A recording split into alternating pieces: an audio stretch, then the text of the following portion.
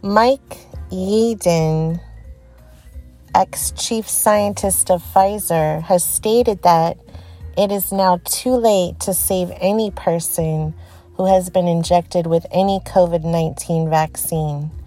He urges those who have not yet been injected with the deadly compound to fight for the continuation of humans and the lives of their children.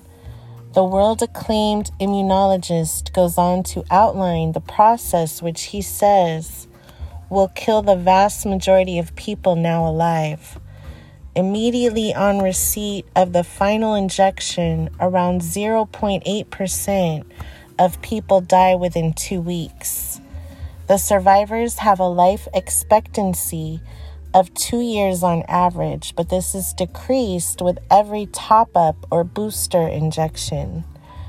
Supplemental vaccines are in development to cause degradation of specific organs, including heart, lungs, and brain. Having been intimately acquainted with the functioning and goals of research and development of the pharmaceutical giant Pfizer for 2 decades, Professor Yeadon states that the final goal of the currently administered regime of vaccinations can only be a mass depopulation event, which will make all the world wars combined seem like a Mickey Mouse production. Billions are already condemned to certain unchangeable and agonizing deaths.